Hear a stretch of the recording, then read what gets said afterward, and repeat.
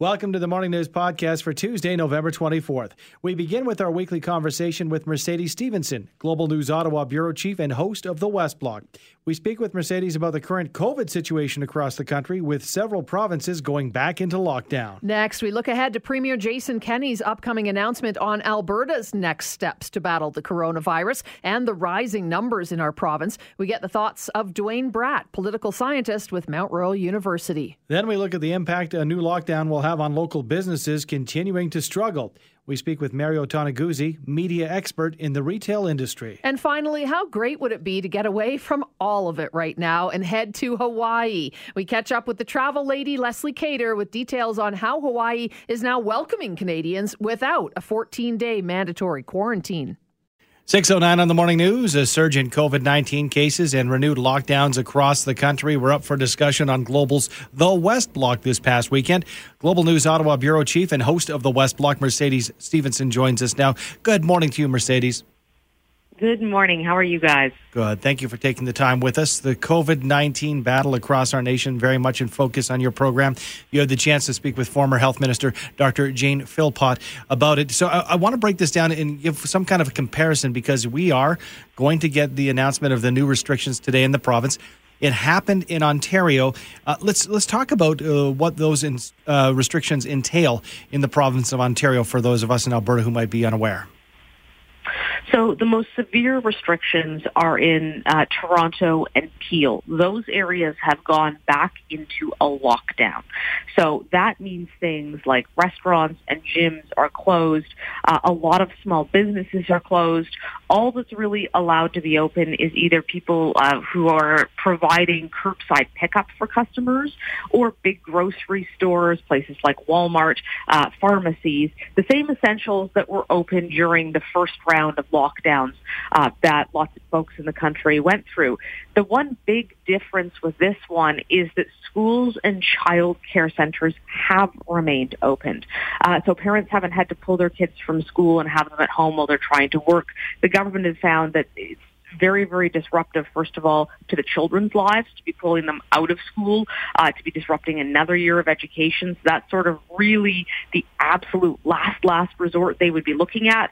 And there's also serious implications for parents who are working from home and now also trying to get, a 7-year-old to dial into a Skype call to do their schooling. So it is very much still a lockdown. There are very serious consequences for people who breach that or who are going out and seeing people and having a social bubble, but they are back in essentially a modified lockdown. A lot of other places in Ontario still in the red zone. That means there's things like indoor dining gone. Here in Ottawa, that was gone for a month. Our cases stayed lower, so we have now things like indoor dining and gyms back. But that's still very precarious, and it looks like more areas around Toronto could be going into lockdown, because some of the mayors there are saying, look, people from Toronto and Peel are just driving into our region to do stuff, and that's going to spread the virus.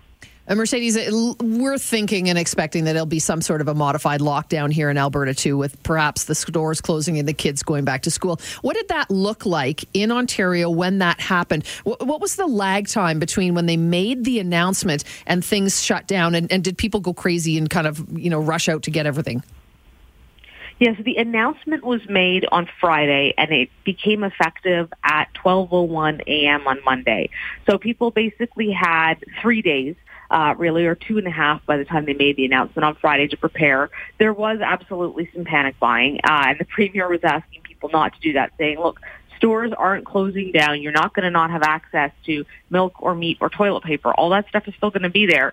That did not stop some of the insane lineups outside of places like Costco as people prepared to hunker down. So there was warning time for people to kind of frantically try to run around and get everything from the stores that are closing they won't have access to, which are largely smaller businesses or non-essential services. People were rushing to get into the salon to get their haircut because, of course, last time when we went into lockdown, it started with a month, but then it expanded. So this is a 28-day lockdown. So theoretically, it lifts at the end of that. But if the case count isn't reducing, then they would extend it. Mercedes, a lot of talk over the past couple of weeks about the vaccine production and research that has been made, and of course the huge strides. Hearing in the U.S. that as early as the end of this year, the last part of December, that they might start implementing vaccines to those people very much, frontline workers and perhaps the elderly. Do we have any kind of a timeline yet in our country when we might be able to see some of these potential vaccines? We keep hearing likely sort of the first few months of 2021. We'd heard it could be as early as before the end of 2020. They seem to have backed away from that timeline a little bit because, of course, what happens is you have the vaccines, so you have to have the company, Pfizer or whichever one, and there's more than one, say, okay, our vaccine's ready to go. Health Canada then has to approve it. Then it gets delivered. Then it has to be distributed, which the military is going to be helping with using just huge freezers because these vaccines have to be kept below -70. So that's very specific. And as you mentioned, there's a limited number of doses. Well, it hasn't officially been decided who's getting them first. It seems like the provinces and the federal government have been signaling the same thing. And by the way, it's the federal government who will decide how many go to which provinces, and then the provinces distribute them from there. But largely, it's expected to go to frontline healthcare workers first who are dealing with the virus, potentially to the elderly, certainly to those who are working in long-term care homes who could be at risk. And then beyond that, we'll see. But, when we talk about the vaccine, and it brings a lot of hope, it's important to remember that it takes 2 doses for these vaccines per person. And somewhere like Ontario, where you're talking about, 2.4 million vaccines, okay, that's only 1.2 million doses. So that first one will not be going to likely general members of the population. It'll be going to very specific individuals. Mercedes, curious, just to circle back, when you did talk on the weekend with Dr. Jane Philpott, did she have any insight into, what she thought maybe wasn't happening or should happen, or what was maybe done right or wrong kind of thing? She was really, really careful about that and said she did not want to place blame. She said that she thinks one of the biggest problems with this pandemic has been that people have been pointing fingers, and that pointing fingers doesn't achieve much. And yes, mistakes have been made and were made by different governments at different levels. But she said, in fairness, people have never dealt with a pandemic before, which I thought was actually quite generous of her, considering before she left as health minister, she wrote a report that warned Canada was not ready for a pandemic at any level. So she sort of foresaw this a little more than most. But she did say she felt that drastic action was necessary. She agreed with the lockdowns. She said, it's very difficult for people. Nobody wants it. But her view was essentially that Canada is at a tipping point, and that if they're going to avoid overwhelming the healthcare systems and the spread accelerating, that some pretty serious action was needed, and that, in her opinion, was in the form of lockdowns. She didn't call for a national lockdown. She did say, it's up to the provinces. But she certainly praised the decision of the Ford government to put Toronto Peel into a lockdown. And just to clarify, how long are these? I know they're very selective at Peel region in Toronto, the most extreme. How long are those lockdowns in effect for? 28 days from Monday. So now essentially, through Christmas. 26 days. Losing track of the days like many people in the pandemic here. So for 1 month. But if the case numbers don't decrease, they would likely continue those lockdowns. So the idea is to get the cases under control. If that's not happening, they'll stay in place. Wow. Okay. Well, thanks for the update, Mercedes. We're waiting to see what happens here in Alberta, and there'll be lots more for us to talk to you about, no doubt. Thanks for joining us. Thank you. 7:10. And Premier Jason Kenney set to announce new COVID-19 measures, potentially restrictions in Alberta today as cases in our province continue to climb. Dwayne Bratt, professor of political science at Mount Royal University, joins us now with his thoughts on it. Good morning, Dwayne. Good morning, Sue. Thanks for joining us. Obviously we don't know yet what the new restrictions might be, but is it too little too late for the UCP and Kenney's reputation after the Premier's been MIA for more than a week? Have they just taken a really big hit over this entire pandemic? I think they have. There were some very limited restrictions announced about 2 weeks ago, and then virtually nothing from the government. And I think it really came to a head last Friday when Dr. Hinshaw gave her briefing that showed record amount of cases, almost 70 people dying in 1 week, and she was out there by herself, and there was no Premier, and there was no health minister. And on that particular day, every other premier and the prime minister had spoken directly to the people. And some of them, like Doug Ford in Ontario and John Horgan in BC, had made further announcements and further restrictions. And so Alberta was really the outlier. And then a whole series of absences that continued over the weekend as case counts continued. And a really bizarre video statement from the Associate Minister of Health, Jason Long, saying that they were simply waiting for hospitals and ICUs to hit capacity, and then they were going to take action, which seemed to be a pretty detailed answer that he later tried to walk back and say he misspoke on. So yeah, we had the MIA, we had some very interesting statements coming from the UCP camp, but it's also a real tightrope, I would think, for Jason Kenney with today's announcement, since he's been so vocal against the lockdowns. You've got to keep those Albertans happy who don't want to shut down business completely, but we've got to get the virus under control. So unlike other provinces that have 28 days, perhaps it's got to be an interesting announcement as far as how far he takes it. Well, and two things on that. It's very evident that there's an urban-rural split here. Mm-hmm. We have a mask mandate in both Calgary and Edmonton, but not province-wide. When they brought in the limited restrictions on bars and restaurants, it was only in urban centers and not in rural bars and restaurants. So we see that clash. And the other thing is today, they're also giving a fiscal update and an economic statement. We don't know what that fiscal update will be, but I believe it will be bad. And so you've got this bad economy with possible restrictions that could even hurt the economy even more. So there's two elements at play today. And we do have a new poll in the province of Alberta saying that, most Albertans, the majority, support stronger restrictions during this pandemic. So why would they do this all on the same day, Dwayne?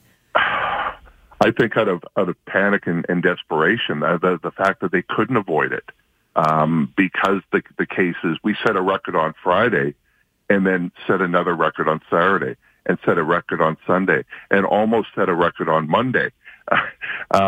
So they couldn't avoid the situation. They had to act. And the fact that it's coming out the same day as their fiscal update is a lack of planning. You would have thought over the summer, when things were a lot quieter, that they would have developed a playbook and said, here are the sets of metrics that we're looking at. When we hit this is the action we take. When we hit this is the action we take, as opposed to having an emergency cabinet committee meeting late afternoon yesterday to try to figure out what to do. And I would be very interested to see what the relationship is between Dr. Hinshaw and the Minister of Health and the Premier right now. Oh, to be a fly on the wall, right? Yeah, as well as AHS and the Minister of Health. AHS released that viral video on Friday of the ICU doctor informing the family of a death because of COVID. I'm not sure AHS was sharing their communication strategy with the Premier's office. So what is really going on in health right now? I'm very curious to see what transpires today. I believe the term to describe what Dr. Hinshaw has been going through is hung out to dry. But it's interesting because we can compare Jason Kenney to other provincial leaders across our nation. But there's we had a text, somebody wrote in and said, well, Jason Kenney has been quarantining. Well, that doesn't quite work because the Prime Minister gave an update, I think, every single day when he was quarantining. And he made appearances over the weekend via Zoom. Right, but to for UCP, to the UCP AGM, party, to interest groups, to fundraisers, not to the Alberta people. So, yes, this is not, he did not need to be on stage standing next to Dr. Hinshaw. He could have easily dialed in, and he has in the past. I don't buy that. Your educated guess, Dwayne, do you want to make one? Do you think it'll be 2-week lockdown? Do you think it'll be longer? What are you suspecting might come down today? I don't know. There's three things that I'm looking for. Is there further restrictions on restaurants, on bars, any place that you see large gatherings that doesn't involve like a grocery store or hospital? The second is anything on masks. And the third is the use of the federal app. Those are the three sort of things I'm looking for, as well as a time frame. And if there's not, then we still need to see the Premier, and I want him to explain why action isn't being taken. Time frame and something that you talked about earlier, and I think we've heard a lot of people talk about metrics moving forward, because if we give us a 14-day lockdown or 28-day lockdown, we should have some sort of a mark to hit before we leave that lockdown, right? Oh, absolutely.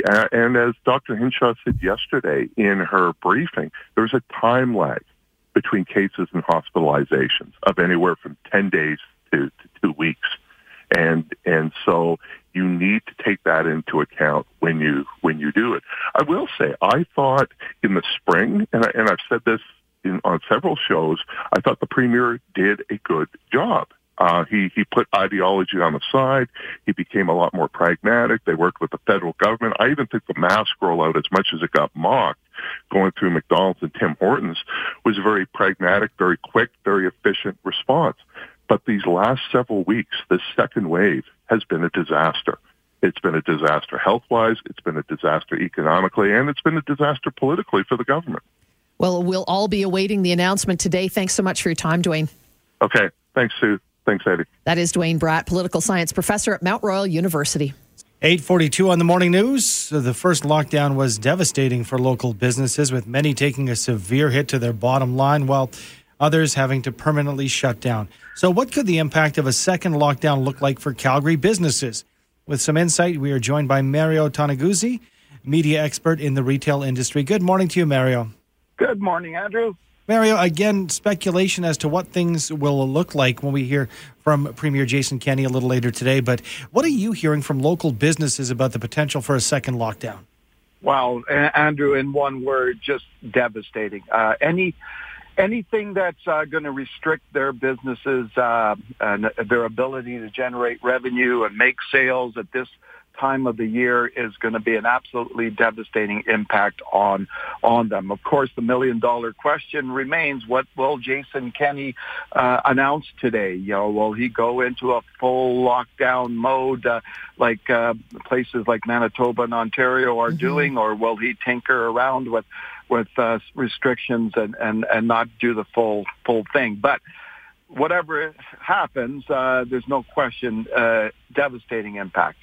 Mario, if we look back at the first lockdown, or whatever we want to call it, but lockdown for, want of another term, what were the keys for businesses to survive then that they can use as a lesson for what potentially comes today?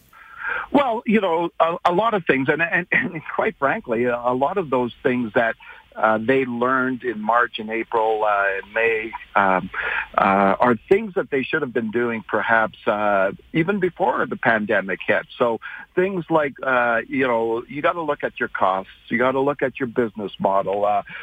You've got to look at more and more about your digital presence in the market and how you deliver your services, whether it's online, if you're restaurants or, in that kind of industry, you're looking at, curbside pickup, delivery, and all that type of stuff. So these are the kind of things that you have to look at. And you got to also look at, delivery of your services. Like, what are you producing out there in the market that's needed now? And a lot of companies, I hate to use the word pivot, but it's the cliche word of the day. But a lot of companies did do that pivot. You're seeing, when you saw like way back in March, companies like Harry Rosen, the luxury men's retailer, menswear retailer, making face masks. So those are the types of things that companies have to do and look at. Mario, the last time, and again, we're still not too sure what the restrictions will include coming down today, but last time it was the restaurants hit the hardest. Would it be the same to be expected this time out, or is the whole game changed because we're so close to Christmas? Well, that's the big question, isn't it? I know that even talking to Dan Kelly, who is president of the Canadian Federation of Independent Business, I spoke to him yesterday, and he talked about how critical for many companies and retailers and restaurants and bars this particular time of the year is heading into Christmas.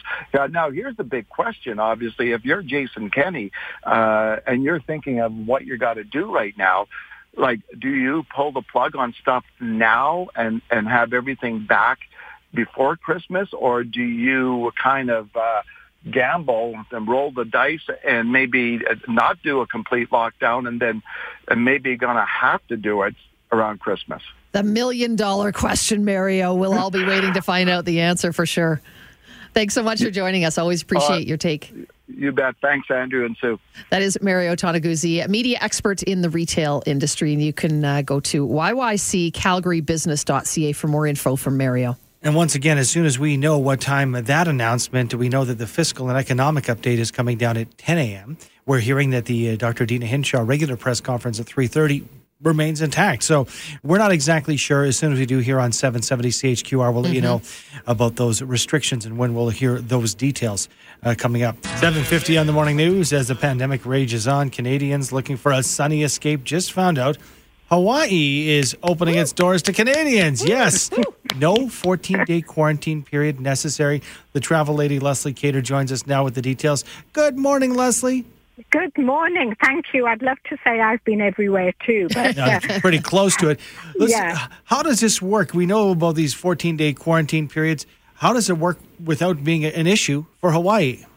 Well, now, Hawaii, the good news is that they have opened up the state, and you do have to have a special test, a negative pre-COVID, pre-travel test before you leave. Now, the problem was that they're only doing this through approved partners, and all of these people were in the States or Japan. Now they've just announced an agreement, and I must add with the help of Air Canada and WestJet, who've been negotiating this, and we can have tests now by an approved pharmacy in Alberta. Okay, so this pharmacy would do the testing. We would potentially get our negative result back pretty quickly, and then Zoom, we can jet right into Hawaii. Yeah, there's a couple of things that travelers need to know about, though. The test must be done 72 hours prior to departure. Now, all the responsibility here is on the traveler. It's up to the traveler to make sure that they get that test result, so you can't leave it too late. If they don't have the test in time, they still have to do the 14-day quarantine. And it also does cost money. It's $150. So you have to take that into consideration as well. So just forgetting and saying, oh, I forgot, there's no excuse. You'd be on the hook for that. Well, exactly. That's right. The other thing is you must buy your ticket first before you have the test, because that's part of the registration process for your test. And for people who are a little puzzled about this, because it is complicated, I've got all the details on my website. And there's you have to make an appointment online. You have to set up a Safe Travels Hawaii account, which gives all of your details. So there's a lot to work through, but the good thing is we've got nonstop flights into those popular places like Maui that Canadians love. Lots of Canadians have got condos and timeshare there. We love Hawaii. I mean, let's face it, it's a gorgeous spot. It's beautiful, and it's slightly warmer than here in Alberta. So I think most people, if they're willing to travel right now, Leslie, they're willing to jump through a few of those hoops to make sure it's safe. So it does make sense. Yeah, exactly. That's right. I think that what will happen with possibly an announcement coming later on today, and with the time required to set all of this in place for your testing, I don't see people departing until maybe you could get in a Christmas trip. You could manage to do that. But we see demand in January and February being very, very strong. Okay. It just seems like a dream, and maybe a dream come true, getting closer. Hawaii? Yes, where's that? Goodness. Closer into reach. Thanks so much for your time this morning, Leslie. Thanks so much, guys. Have a good day. You too. That is Leslie Cater, the travel lady, online at thetravellady.ca. Andy, you know what I want for Christmas now? Oh.